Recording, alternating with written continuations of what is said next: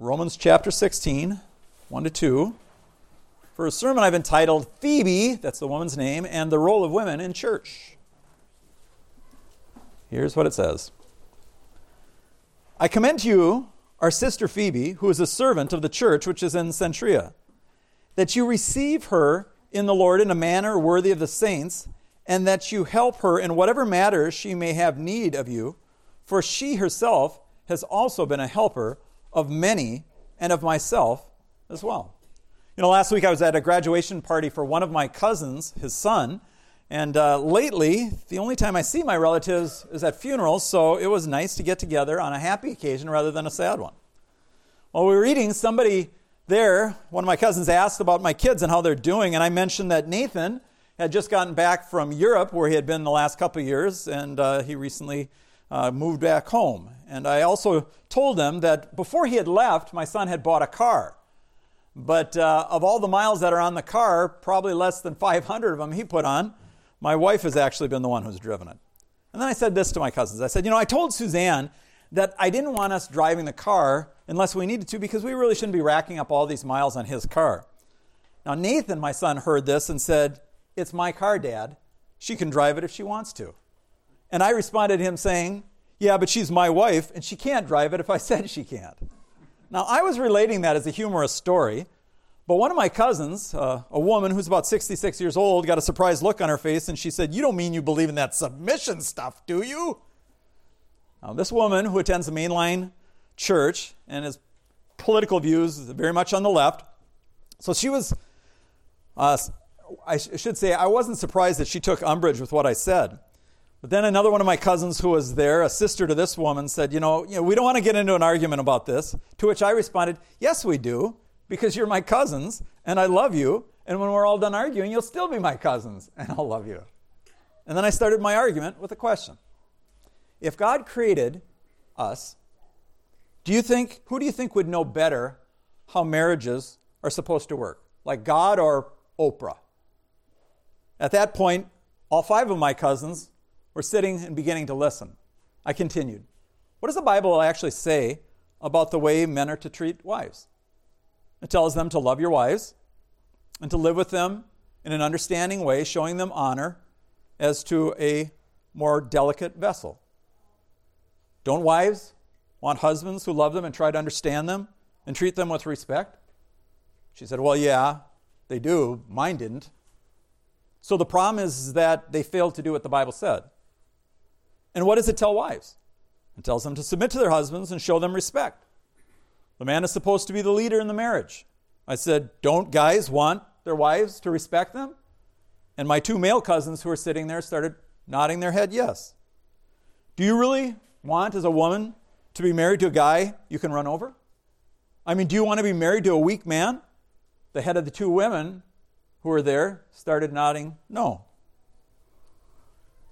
I had a woman, I said, told me one time that if her first husband, would have stood up to her, she thought that they could have stayed married. But the longer she ran over him, the more contempt she had for him, and eventually she said, "I couldn't stand him." I said, well, when I do counseling, marriage counseling, I'll always ask the wife this question. I said, have you ever tried to change your husband? "Yeah, I've tried. He won't change." And I turned to the husband and I said, "You ever tried to change your wife?" "Yeah, she never listens to anything." "Okay, so both of you have tried to change the other and it hasn't worked. Is that what you're saying?" "Yes." I said, "Let's try something different. How about you commit to changing yourself and see if that will do it?" And then I lay out a plan where they start to fulfill the roles that God has given for husbands and wives and commit to taking actual action steps where they start to treat each other the way the Bible commands husbands to treat their wives and wives to treat their husbands. And it's amazing how when they start treating each other in the way that God says, their marriage gets much better. Now, it's interesting. Of the 5 cousins who were sitting there, all of them siblings, 4 of them had been divorced, and 1 of them had never been married. They had done marriage their own way, and it hadn't worked. What if they had done it God's way? Now, that was a good conversation. But I want to ask you a question. Why do you think my cousin took offense with what I said? Well, for one reason, it was personal. She had been married twice, and her second husband was a Vietnam vet who had all kinds of emotional issues from the war. But the other reason is because she's bought into the influence of the feminist movement and its ideology, which says there are no role distinctions between men and women. And that idea of submission in marriage, well, as the feminists see it, marriage is an oppressive institution, and to submit would be a form of slavery. Well, it's not just that many deny God's design for wives and husbands in marriage. They also get offended with what the Bible says about the role of women in church. Not only secular people on the outside get offended by what God says, but even many in the church are offended and so seek to undermine the clear teaching of Scripture. Now, our passage today only speaks of one woman, Phoebe, but it does touch on the issue of the role of women in churches. So today we want to consider what Paul actually says about Phoebe, and then we want to look more widely at what the Scripture actually says about this issue of the role of women in church. So why don't we get into the text after we pray. Our Father God, I do pray for grace and mercy in this one. This is controversial to many people. It's incredibly offensive to a lot, but it's what your word says, and we want to understand it because we want to be pleasing to you. So bless us now, we ask in Jesus' name. Amen. Well, several questions we want to ask and answer today. Here's the first one. Who is Phoebe? It's a simple question. Who is Phoebe? Secondly, what role did she play in her church? And third, what role can women play in church? What role are they supposed to play? So who is Phoebe? You know, in the Bible, there's a lot of people who are spoken of that they have a lot of ink written about them. I mean, the book of Genesis, which character covers the most of Genesis? You know? Abraham. Who would be second? Joseph. Some people, though, they're named just once, and maybe just a small note about them. In Nehemiah chapter 3, we're given a list of people who worked on rebuilding the wall in Jerusalem. In verse 20, we read this. Next to him, Barak, the son of Zabbai, zealously repaired the section from the angle to the entrance of the house of Eliashib, the high priest. We don't know anything about this guy except for that he worked on the wall and that he, above all others, worked zealously. That's a nice thing to have recorded in God's word. Some people play important roles, but they're not even recorded by name. Do you remember that young Israelite girl who had been taken captive to Syria? She ended up being a servant in the household of Naaman, the Syrian, captain of the guard. He was a proud and powerful man, but he was also a leper. It says that one day, while she was working, the young girl said to Naaman's wife, she said, if only my master would see the prophet in Samaria, he'd cure him of his leprosy. Now, this is an amazing thing. She's kidnapped and enslaved, and nevertheless she's concerned and has compassion for her master. She also believes that surely if Naaman would go to Israel to see the prophet of God, he would heal him of his disease. She had faith in God that he was so good that he would heal even one of Israel's enemies if they were to ask. Well, her name is not recorded in the Bible, but her name is recorded in the Lamb's Book of Life. And God will someday reward her for her service because, you know what? It wasn't just that Naaman got healed from his leprosy. Naaman was saved in an answer to her prayers. Well, Phoebe's mentioned by name here, but Paul doesn't reveal much about her. But what he says is significant. Look what he writes. He says, I commend to you, our sister Phoebe, who's a servant, the word's deaconess, of the church, which is Centria. Now, her name, Phoebe, is a Greek feminine version of the masculine Phoebus, which means bright or shining. And evidently, Paul thought she lived up to her name. He writes to commend her, he says, pointing her out with a favorable approval. And in a sense, he's entrusting her to them as she's going there. Now, we don't know much about her background, but the commentators make educated guesses, and I think they're pretty good. One is that she was probably either widowed or unmarried. I say that because she's not mentioned as having a husband. And women in those times didn't generally travel by themselves. So it's possible she was widowed, or perhaps her husband was an unbeliever and wasn't with her. It's also likely that she was a wealthy woman. Well, where do we get that from? Well, look at the end of verse 2. It says, for she herself has been a helper of many and of myself as well. Now, the Greek word used for helper here is prostesis, and the ESV translates this word as patron.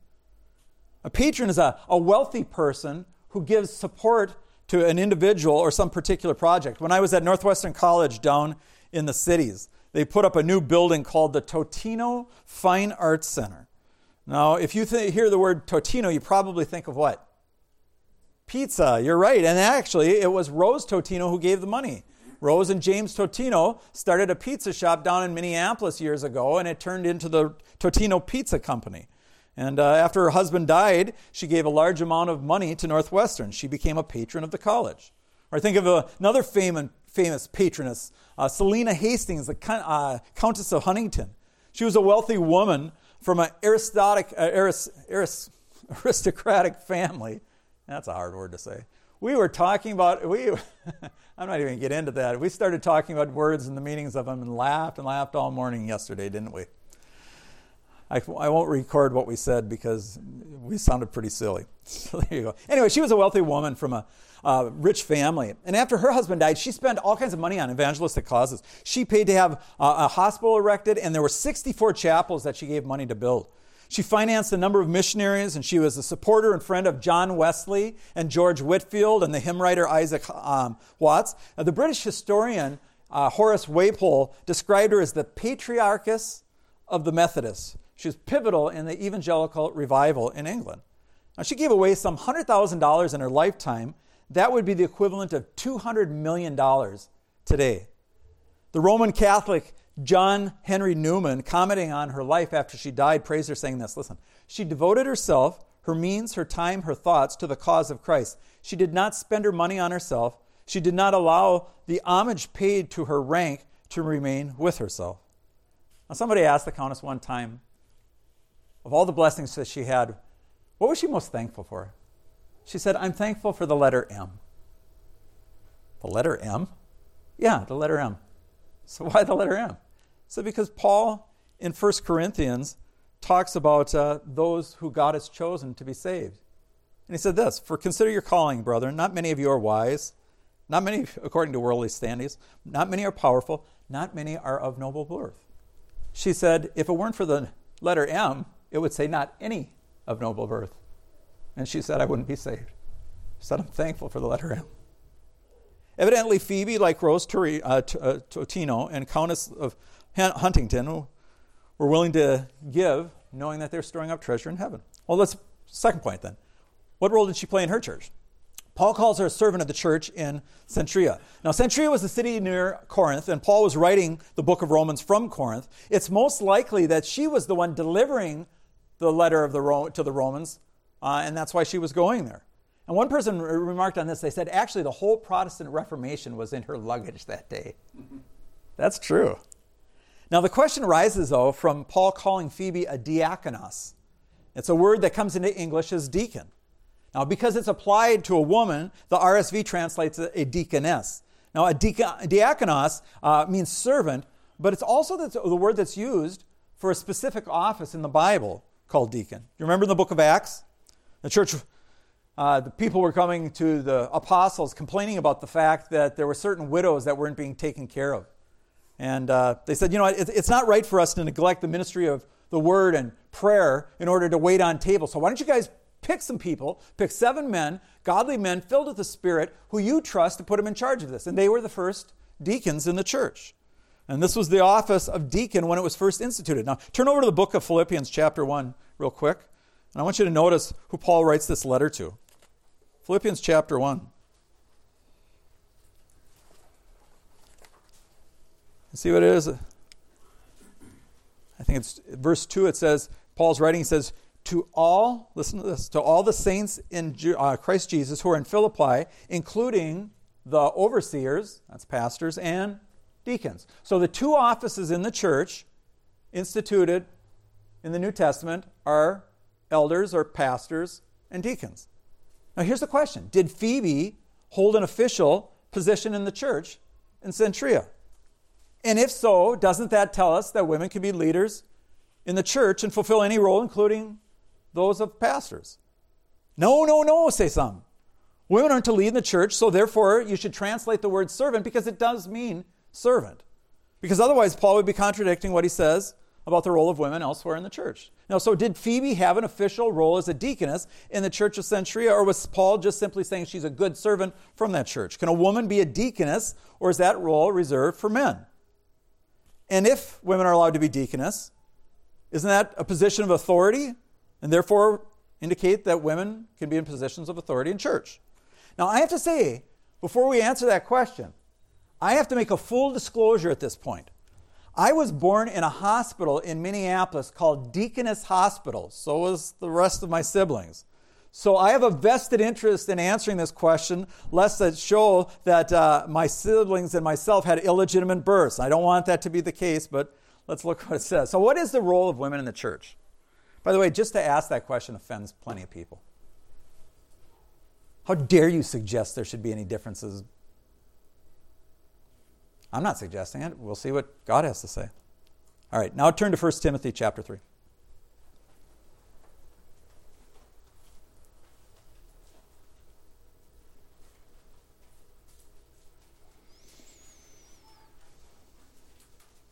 Here Paul's going to lay out for Timothy the qualifications for these two offices, overseers and deacons. And like I said, the term overseer is the equivalent of pastor or elder. They're used interchangeably in the New Testament.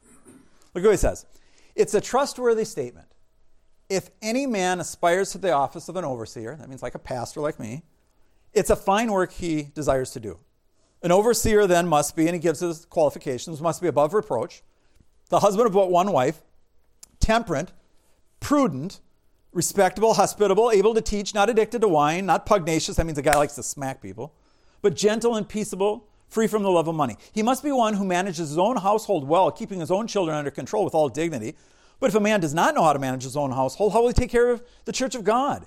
And not a new convert, so they will not become conceited or fall into the condemnation or incur by the devil. And he must have a good reputation with those outside the church, so he will not fall into the reproach and a snare of the devil. Now notice what's emphasized is the character of the person. The only two skills that are listed here is he has to be able to teach and he has to be able to manage his own household. He doesn't have to be a business executive, a marketing strategist. He doesn't have to be an expert entertainer. All he has to do is teach the Word of God and be a person of noble character. And doesn't this one verse, by the way, where it says that he has to be the husband of one wife, do away with the Roman Catholic doctrine that priests cannot be married? In the Roman Catholic Church, sexual sin among the priests, including homosexuality, is rampant. But you know, it's interesting, the Greek Orthodox Church, you don't find that so much. Now, neither Roman Catholicism nor Greek Orthodox Church teach a true gospel, so these people are unsaved. Why then would there be more in the Roman Catholic Church than in the Greek Orthodox Church? Because in the Greek Orthodox Church, the priests are allowed to marry. In the Catholic Church, they're not. Now, Paul goes on. I want you to see the next group he talks to. Deacons, verse 8, likewise must be men of dignity, not double-tongued, not addicted to much wine, not fond of sordid gain, but holding to the mystery of the faith with a clear conscience. These men must be first tested and let them serve as deacons if they're beyond reproach. Now, see, some would say, look, it specifically says that they have to be men. So this should settle the issue. And I think a strong case can be made for that just from verse 8. But what happens when we go on to the next verse? It says this, women must likewise be dignified, not malicious gossips, but temperate, faithful in all things. Now here's the question. Who are the women he's speaking of here? It's in the context of those who hold positions in the church, right? So he's not just talking about women in general. That wouldn't make sense. But here's the question. Is he talking about a separate position called deaconess? Or is he talking about the wives of the deacons? Now some people say, well, it's the wives of the deacons. Because the word can mean woman, or sometimes translated wife. And say what they would argue is this. They said, look, these are the wives of the deacons. Deacons would go around. They do the practical work of the church, the care work, and that kind of stuff. And if they were going around with their wives, it would be very, very important that their wives know how to keep their mouths shut and not divulge things that was told to them in secret. I think that's pretty good interpretation. But here's the problem with that. If that's the correct interpretation and women are not allowed to be deaconess, and Paul's only talking about their wives here, why is there no commands to the wives of the elders? I mean, elders' wives are involved in ministry as well. It would make sense, though, if Paul's talking about elders, talking about deacons, puts a special reference in there to deaconesses, warning them of the danger of being gossips, and then going back to the position of deacon to fill out the rest of them. So if Paul's speaking of deacons' wives, it's kind of strange that he doesn't mention elders' wives. If, on the other hand, he's talking about it as a separate role and position, then it would make sense. But someone responded at this point. They said, look, yeah, but in our church, we have a pastor and a board of deacons. They're the ones who run the church. So obviously, if women can be deacons, that wouldn't be right, because then they would be running the church, and Paul's going to say elsewhere that that's not what should be done. Well, here's how I'd respond to that. I'd say, yeah, Paul does say, and we're going to look at it in just a minute, that women are not supposed to teach and exercise authority over men in the church. But the problem is that you call your leaders deacons instead of elders. The Bible makes it clear that the church is to be led by a plurality of elders, not a single pastor. A group of deacons with a group of deacons to support them. By the way, Jonathan Edwards had this problem. In their church, it was designed like many Baptist churches are today, where you'd have a single pastor and a number of deacons who support him. And when he got into trouble with his church and they started to get a lot of pushback from members of his church, he reflected on that, said that the mistake of having that as opposed to a plurality of elders made it much more difficult for him to do his job. Let me give you 2 quick verses that give an indication that all churches are supposed to have a plurality of elders. Here's the first one. Titus 1:5 says this. For this reason, Paul's writing, I left you in Crete, that you would set in order the things that remain, and that you would appoint elders, plural, in every city as I directed you. Or Acts 14:23 says this. When they had appointed elders in every church, having prayed with fasting, they commended them to the Lord and those who had believed. So in both of those passages, notice there's a plurality. By the way, why would you want to have more than one pastor? So he doesn't get a big, huge ego, and because there's wisdom in numbers, and because it's a lot harder to attack all the elders than it is to attack one pastor. I mean, if you say, well, Pastor Doug's like this, and this, some of those complaints are going to be right. But all the elders are like this, and that. That's a little harder to believe. Well, I remember, though, being at a conference meeting for the denomination that we used to be in, and the district superintendent was doing a seminar on church governance. How is the church supposed to be governed? The guy's last name was Erickson, and I remember him saying this, the Bible doesn't give any specific form of church governance, so I'm going to give you the Ericksonian philosophy. Now, I didn't know when he said that whether I was more bothered by his ignorance or his arrogance. His ignorance because the Bible does tell us how a church is supposed to be governed, or his arrogance because he thought that he should give us his philosophy as a substitute. Now turn back to 1 Timothy chapter 2. This is where it gets sticky for some people. Starting with verse 8, where Paul gives some specific instructions for men and women in the church. Here's what it says. Therefore, Paul's writing to the men first. He says, therefore I want men in every place to pray, lifting up holy hands without wrath or dissension.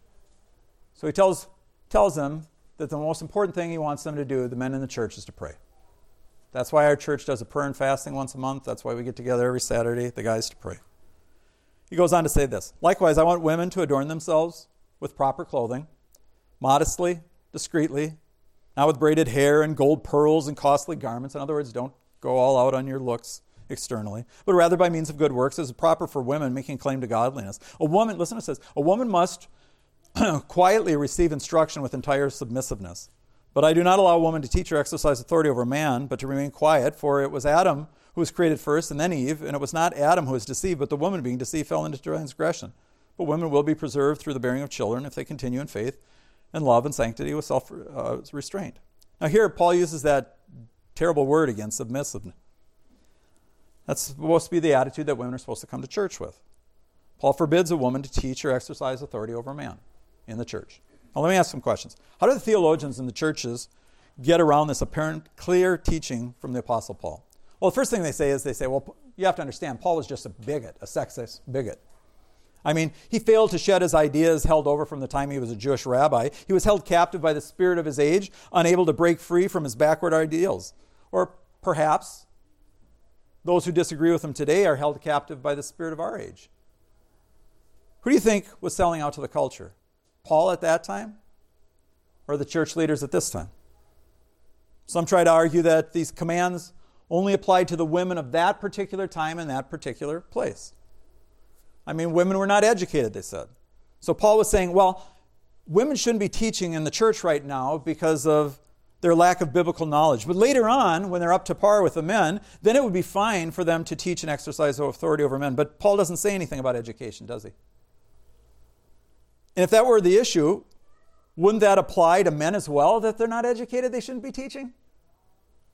Is it bad to have women who are biblically uninformed lead the church, but it's okay to have men who are biblically uninformed lead the church? It's ridiculous.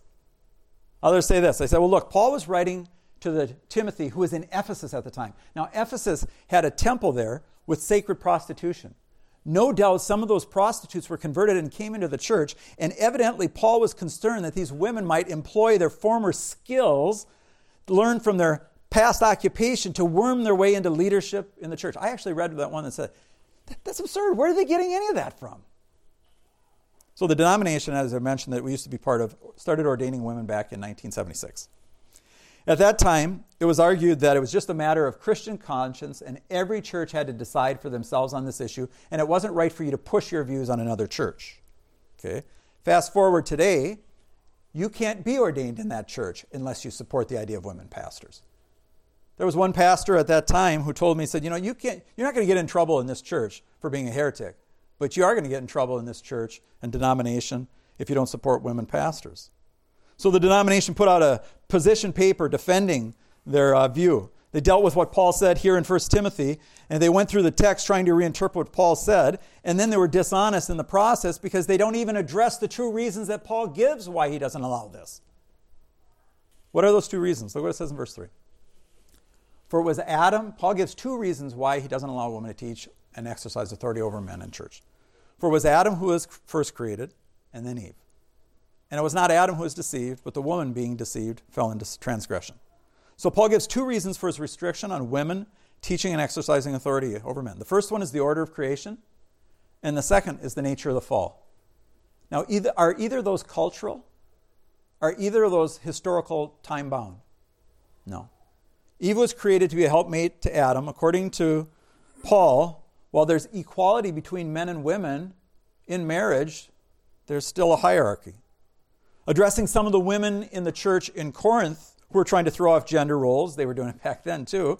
In chapter 11, verse 2-3, he says this, Now I praise you because you remember me in everything and hold firmly to the traditions that I delivered to you. But I want you to understand that Christ is the head of every man, the man is the head of the woman, and God is the head of Christ. So listen to what I'm saying. There's equality in the Trinity among the persons of the Trinity, and yet there's an order in it. Father, Son, Holy Spirit. There's equality in marriage between men and women, but there's an order. Now, as I said, Oprah might disagree, but God's opinion should carry more weight. I remember doing a Bible study on this in 1 Corinthians, and I had a little cartoon comic on the front. It's a woman, she's laying on a couch, and she's looking up at her psychologist, her psychiatrist, her therapist.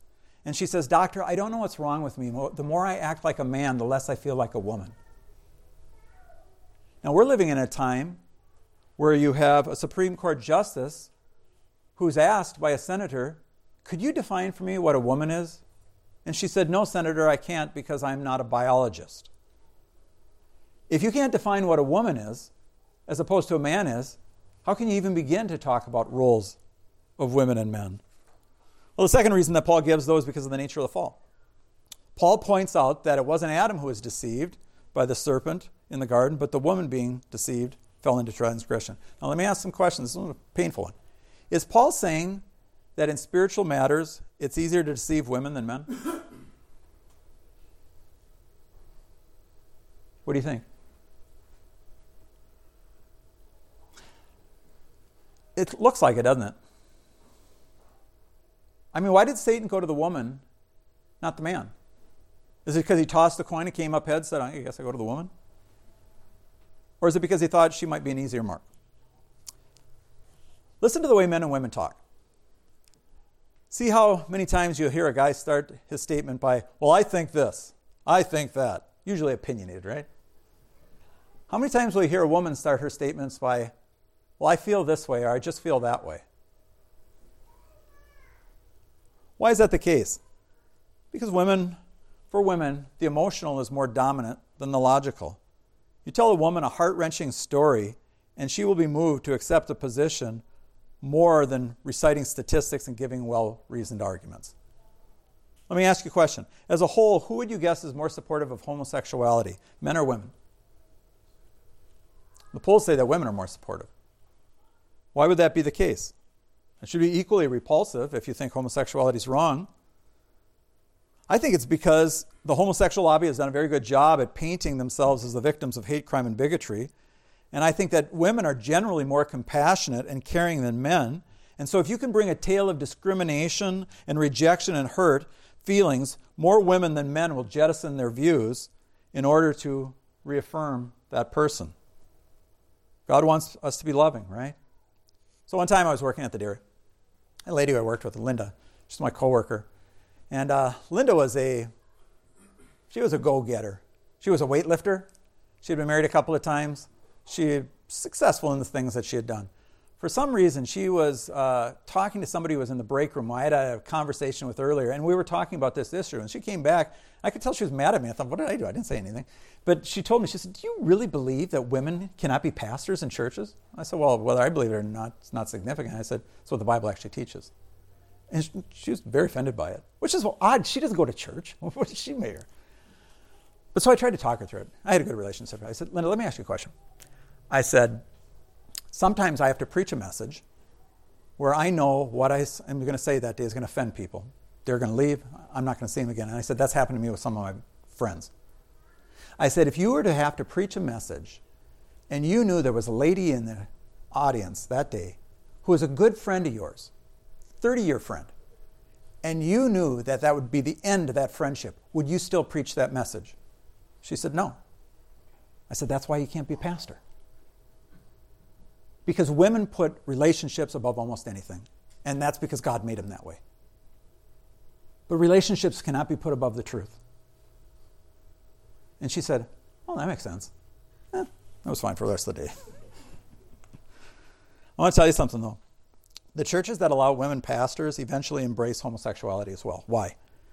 Because having rejected God's roles for men and women, they all end up rejecting God's roles for sexuality.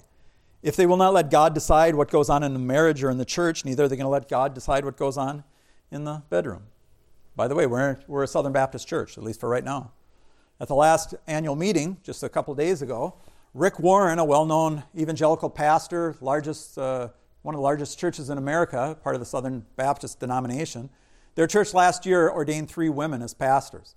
According to the Baptist Faith and Message, which is the official position, theological position for the Southern Baptist Church that you have to sign up on, you're not allowed to do that.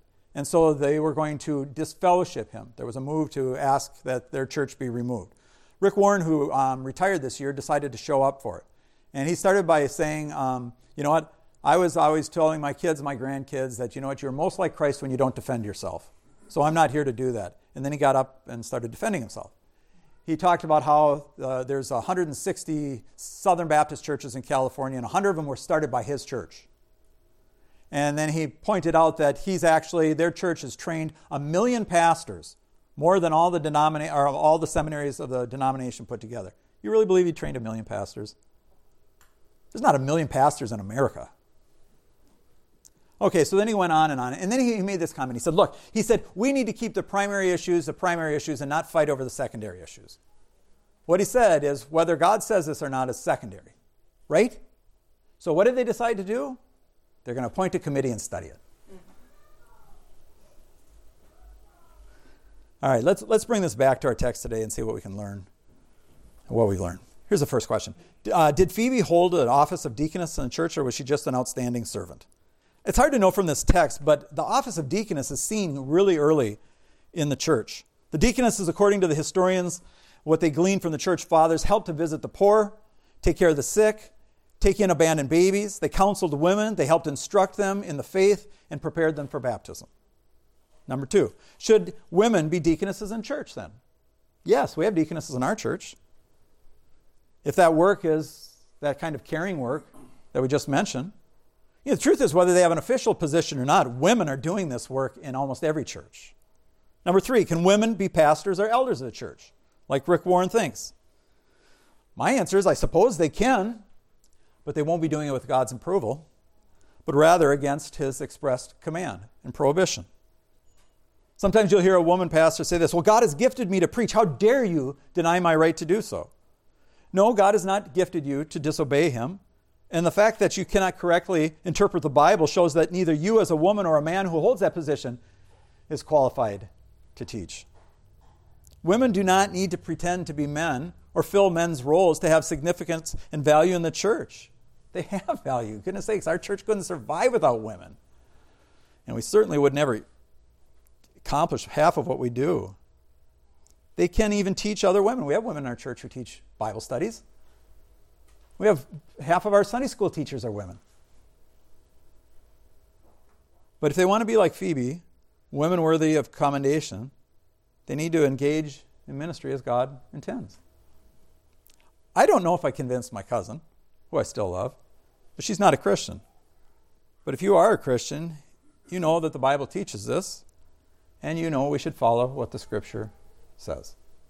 May God's people, both men and women, accept the roles that He's given us, rejoice in them so that we can be blessings to others. Let's pray. Our Father in God, like I said, this one's going to go over the internet, and there's going to be people who are going to be offended when they hear this. People offended by just about everything. And they're certainly offended by the cross and the idea that we can't save ourselves. It's only through the death of your Son that we can. But Lord, we have to teach what the Bible actually says, and you know better than we do what works and what doesn't. So Father, I pray that you'd give grace and mercy to us. Help the men in this church to show great respect and honor, not only to the women in the church, but especially to their own wives, because a lot of us have failed in that. And Father, I pray for the wives in the church and the women. I thank you for them, because this is not a problem in our church.